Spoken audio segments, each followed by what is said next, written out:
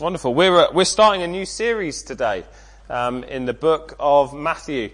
Rather than do the whole series, the whole book of Matthew, and take a very long time over it, and by the end of it, wish that we had maybe had a little bit more variety or dipped in and out.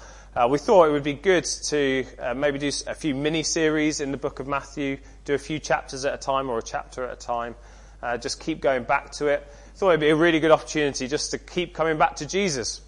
That's what draws us together here, isn't it? It's the Lord Jesus. It's our relationship with Him. It's knowing Him.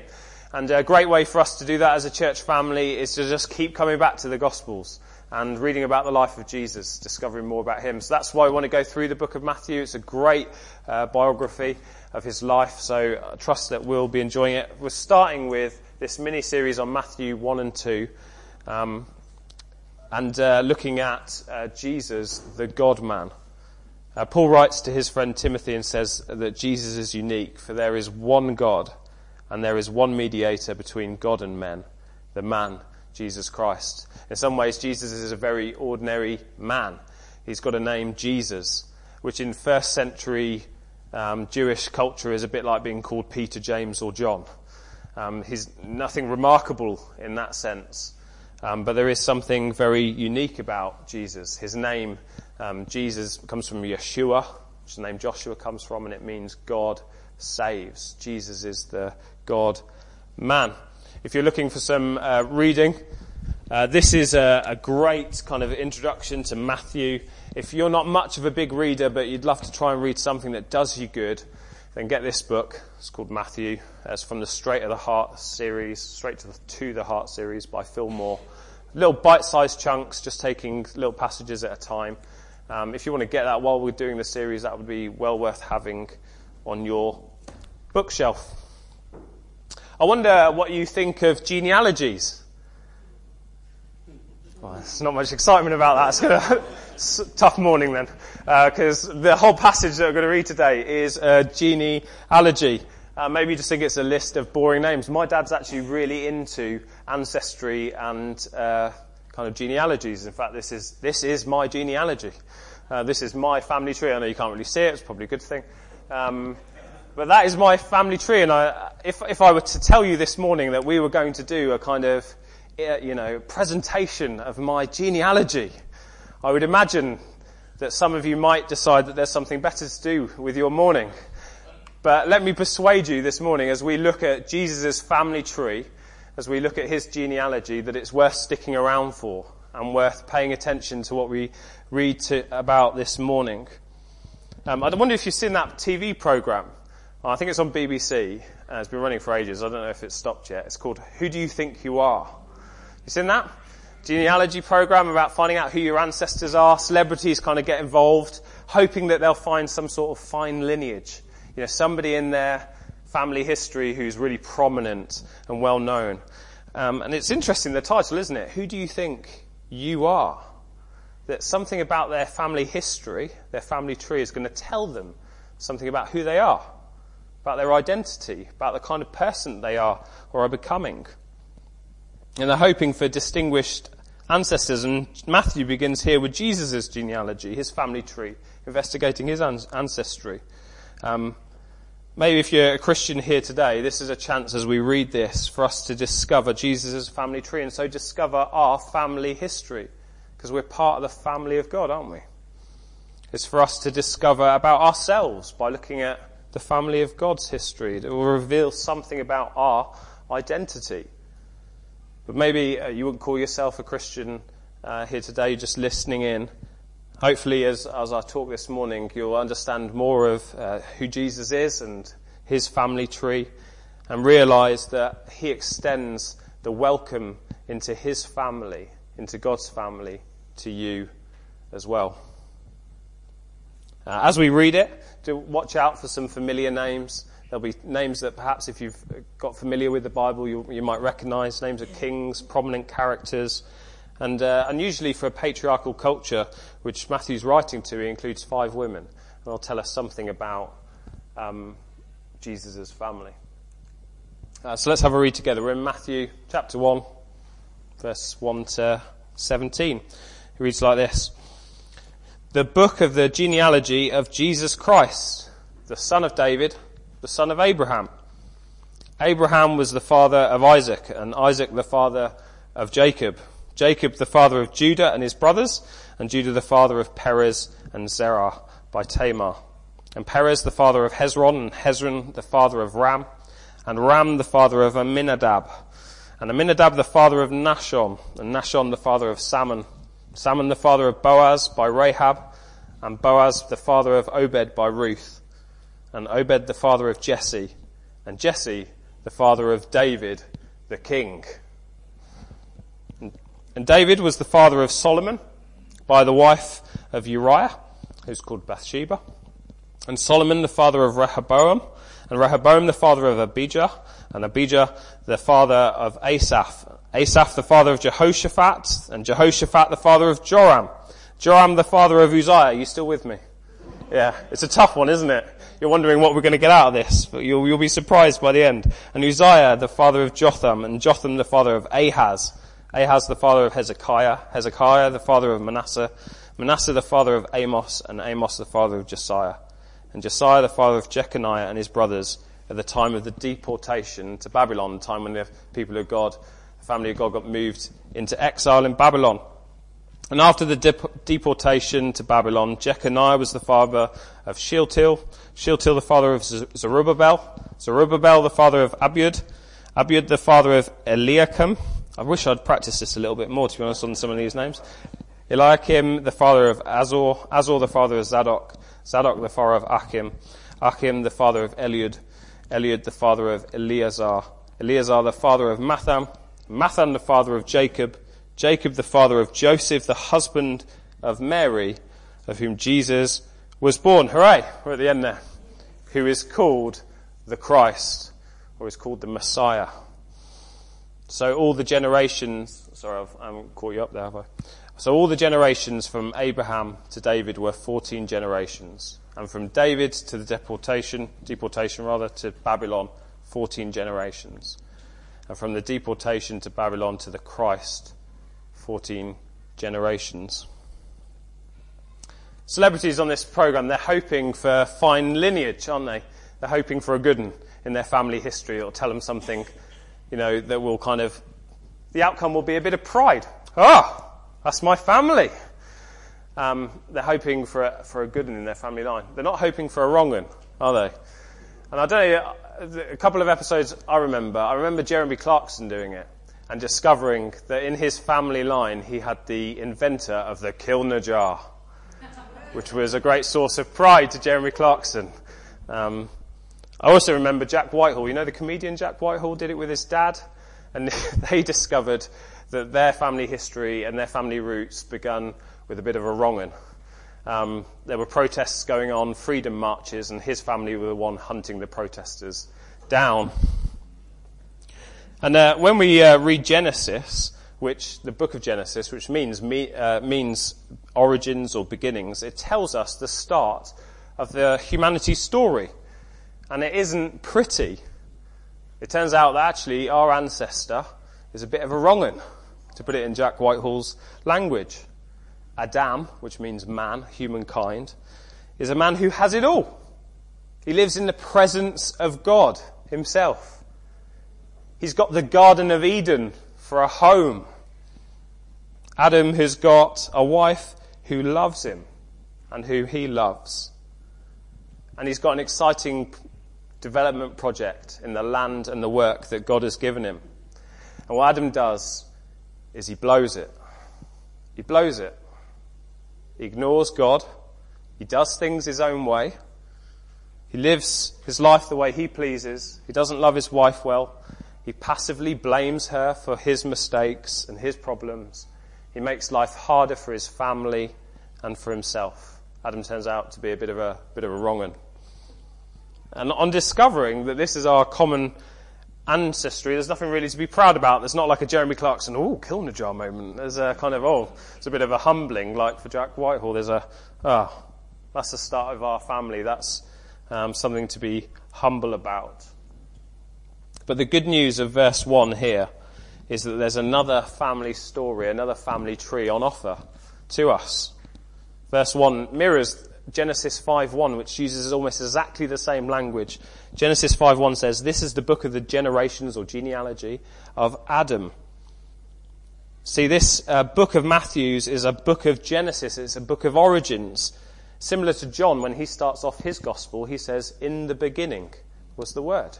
In the beginning with Jesus. He's using the same language at the beginning of Genesis. In the beginning, God made the heavens and the earth. And Matthew's doing the same here. He's writing, if you like, a new Genesis. He's telling us about the true and better story and family tree that begins with Jesus, the Christ, the Messiah, the one who was going to save. The better Adam. Jesus gets called even the second Adam. He's the God-man. Jesus is a good one rather than a wrong one. And seeing his kind of creation, the works of his hands in trouble, he takes responsibility himself rather than Adam's passivity. Jesus takes responsibility. He enters into human history, kind of subject to all the things that we've had to go through as humans. You know, growing up and learning as a child with siblings and parents and having to learn and going through some sort of education, going on to getting a job as a carpenter. And then he dies a death selflessly for others, for us. He rises again from the dead, overcoming death, and he ascends to his heavenly home to get it ready for us, to get it ready for the rest of his family in the new heavens and the new earth. Jesus is the beginning of the new creation. There's going to be a one new man in Christ. That's how the church gets described. The family story that everybody wants at the start of Who Do You Think You Are, we get through Jesus. The kind of story that gives a sense of pride to be part of the family. So the good news is for us that we get to decide which family tree will be ours. Will we be part of Adam's story, of humanity's story? Or Jesus offers us his story, his family tree, and welcomes us into his family.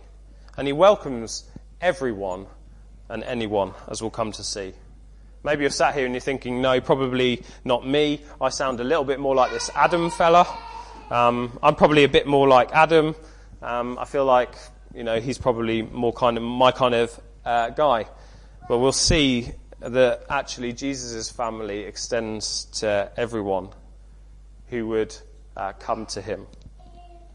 And the family that we choose will shape our identity and will shape who we become. So the second thing is this, that God is faithful to his promises. We see this in the story.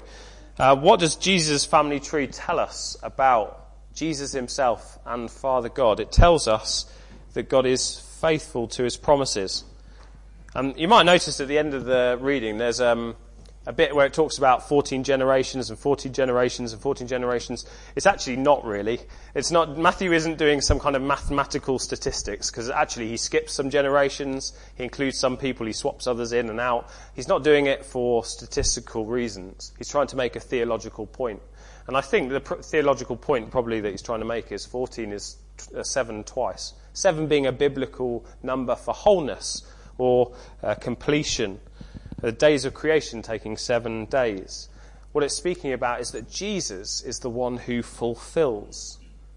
That he's the one who fulfills all the Old Testament promises. So we just started Matthew, which is at the start of the New Testament. But all of this, the Old Testament, is promise after promise after promise of what God is going to do. And what we read in Jesus in these Gospels is fulfillment after fulfillment after fulfillment, seeing that God is faithful to his promises. And that's what the arrival of Jesus means. That's what his birth means. It means that God is faithful to his promises. Verse 1, it says that he's the son of David. David was kind of at the peak of Israel's history, the greatest king of all. It was a time of prosperity and peace and success. And these were the promises that were over David. Listen to this. This is from 2 Samuel 7. It said, God makes a promise to King David about his son through the prophet Nathan. And Nathan says to David this, I will raise up your offspring, singular, a person at some point, after you, who shall come from your body, and will establish his kingdom. He shall build a house, so read temple, for my name. And I will establish the throne of his kingdom. He shall build a house, who shall come from everybody? Yeah, and I will establish the throne of his kingdom forever. I'll be to him a father, he shall be to me a son. And when he commits iniquity, taking sin on the cross, I'll discipline him with the rod of men, with the stripes of the sons of men. But my steadfast love will not depart from him, as I took it from Saul, whom I put away from before you. And your house and your kingdom shall be made sure forever, resurrected King. Your throne shall be established forever. What kind of throne was it going to be? What kind of kingdom was it going to be? Have a listen to these verses. They often get read at Christmas from Isaiah 9. For to us a child is born, to us a son is given, and the government shall be upon his shoulders. What kind of government is it going to be? His name shall be called Wonderful Counselor, Mighty God, Everlasting Father, and Prince of Peace. Of the increase of his government, of his kingdom of peace, there will be no end. And on the throne of David and over his kingdom, to establish it and to uphold it with justice and with righteousness from this time and forevermore. The zeal of the Lord of hosts will do this. Jesus is the fulfillment of these things that were promised to David. He is the Son of David, not just a Son of David, the Son of David. He's the resurrected King who fulfills these promises to David, who's going to bring peace and bring wholeness, who's going to right all wrongs. And he gets called the Son of Abraham. He's not just a son of Abraham, he's the Son of Abraham. What gets promised to Abraham? This in Genesis 12. I'll make you a great nation. I'll bless you and make your name great so that you will be a blessing. In you, all the families of the earth will be blessed, will be made happy, will be brought joy. Jesus is the fulfillment of God's promise of divine blessings to all nations, of joy, of happiness to all nations. And by calling Jesus the Son of David, the Son of Abraham, Matthew is saying, Israel, here's your promised Messiah. All nations, this is your hope. This is your promised hope. Jesus is the intended climax of the story of God's family. When we read the whole of the Old Testament, we're reading the story of God's family. And here it's crescendo, what's it called, a crescendo. A climax, a kind of trumpet blown. Hey, it's being fulfilled. Jesus has arrived. He's the Son of David. He's the Son of Abraham. He's the fulfillment of all God's promises. One writer says this: Jesus is the fulfillment of everything the Old Testament is trying to say. Everything. So if you're ever reading the Old Testament and you're thinking, what on earth does that mean? It must mean something at least about Jesus. So if you're ever reading it and thinking, gosh, this is dull, I'm finding this hard work, you just look a bit harder, because it's telling you about Jesus. It's all about him. That program, Who Do You Think You Are? What you're hoping to discover, or what the celebrities are hoping to discover, is that their family has made some sort of significant contribution to human history rather than a destructive one. And the good news is that if you are a Christian, if you call yourself part of the family, if you're part of the family of God, then you join in with his family business of fulfilling the promises of God on the earth. These are promises that Jesus fulfills, but he fulfills them through us, through you and I. To be a blessing, to do good, to bring joy to the families of the earth, to help establish Jesus' kingdom of peace, of justice, of making things right. Jesus is the wonderful counselor. He's the one who helps people when they're feeling, maybe you've been in a situation, just feeling a bit lost and confused in life. Jesus helps people find their way. He's the wonderful counselor. He's the mighty God. When we feel weak or we're suffering, he's the one who is mighty to help. He's the everlasting Father. He's the one who shows us the unending, unchanging love of the Father towards us, who might feel unloved.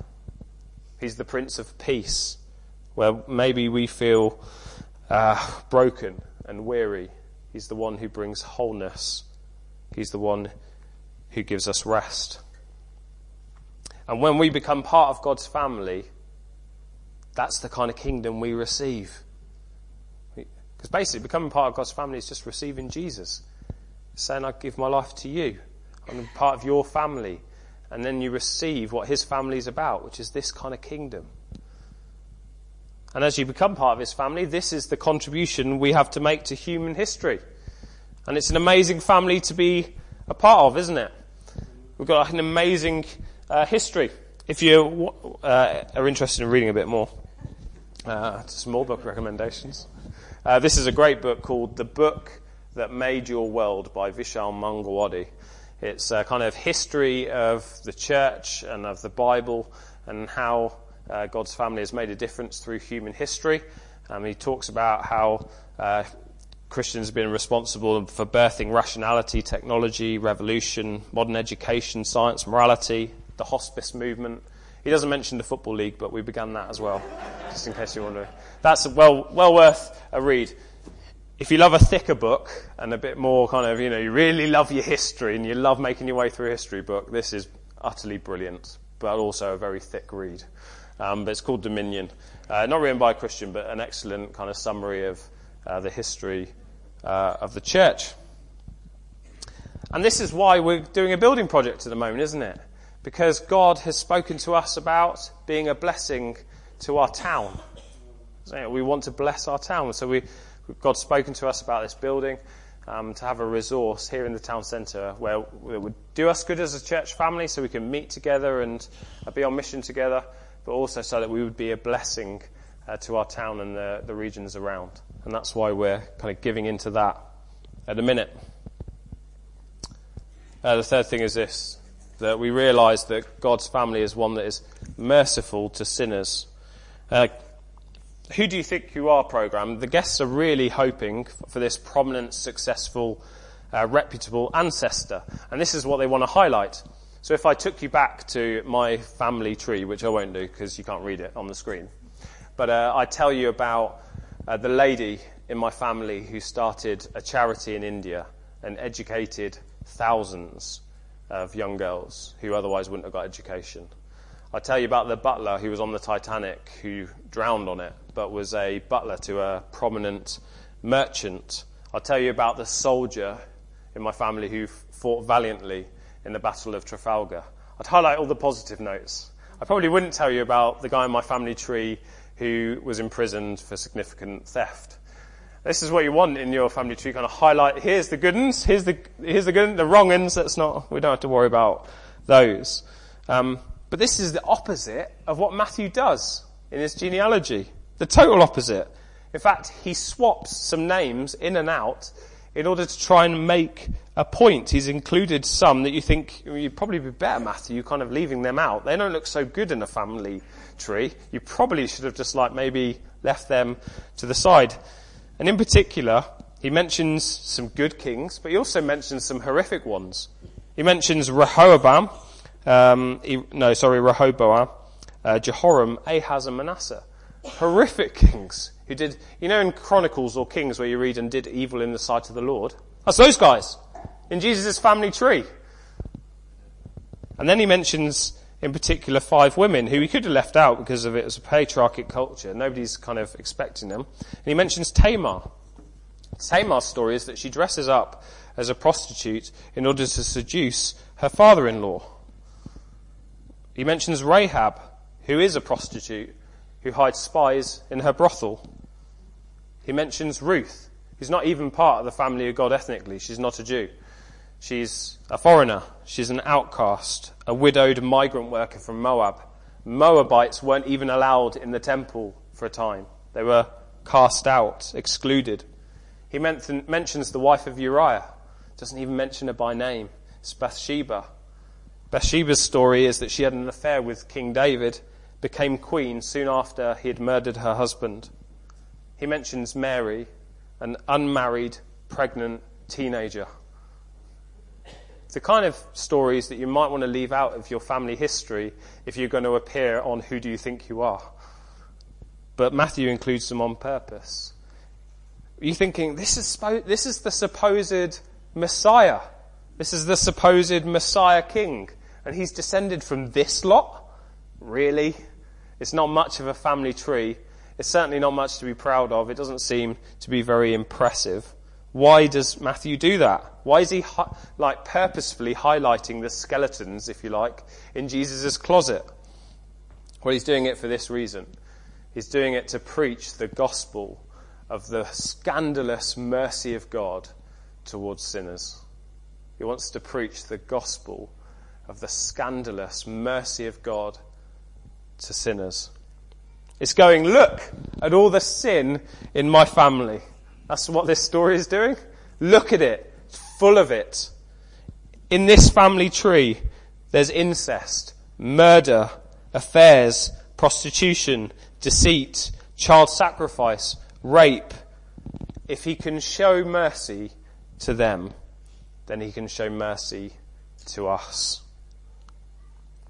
Martin Luther says this: "Oh, Christ is the kind of person who isn't ashamed of sinners. In fact, he even puts them in his family tree." Christ is not one who's ashamed of sinners. He puts them in his family tree. Maybe you're thinking, God wouldn't want anything to do with me. I'll never be free from what my family has done. I'll never be free from their reputation. I'll never be free from what's been done to my family. The truth is, none of us have a family that's as bad as his. None of us has a family like this. If he can show mercy to them, why can't he show mercy to you and to yours? These are the kind of people Jesus welcomes into his family. Phil Moore, who writes the Matthew book that I recommended earlier, says this: Jesus was not born into a palace to rub shoulders with the rich and mighty, but into a dirty stable to rub shoulders with sinners, outcasts, and rejects. Anyone who's humble enough to cry out for a saviour and believe they found him in the carpenter's boy from Galilee. Anyone who's humble enough to cry out for a saviour and believe they found him in a carpenter's boy from Galilee. Not even from Galilee, actually, from a little town called Nazareth. He had to be called Jesus of Nazareth because Jesus is such an ordinary name, and Nazareth is so small there'd probably still only be one Jesus in there. So I wonder if you think of yourself as a sinner, as an outcast, as a reject. Well, there's a place for you in God's family. There's a place for you in God's family. You're welcome here in this church. In fact, you'll fit right in. You'll fit right in here. If you're feeling lost and confused in life, there's a place for you in God's family. Jesus is helping us here find our way in life. Are you feeling just weak? Like you'd love to change something about yourself, but you just can't seem to manage to do it. You'd love to do something different in life, but you just don't have the strength for it. Maybe you're just suffering from illness, just feeling overwhelmed generally in life. Come be a part of God's family. Jesus is healing us and he's comforting us. Maybe you feel rejected, just out there in the world. You feel isolated. You don't quite fit in anywhere. You don't quite belong. Jesus welcomes us in and shows us that the Father loves us and his love for us is unchanging.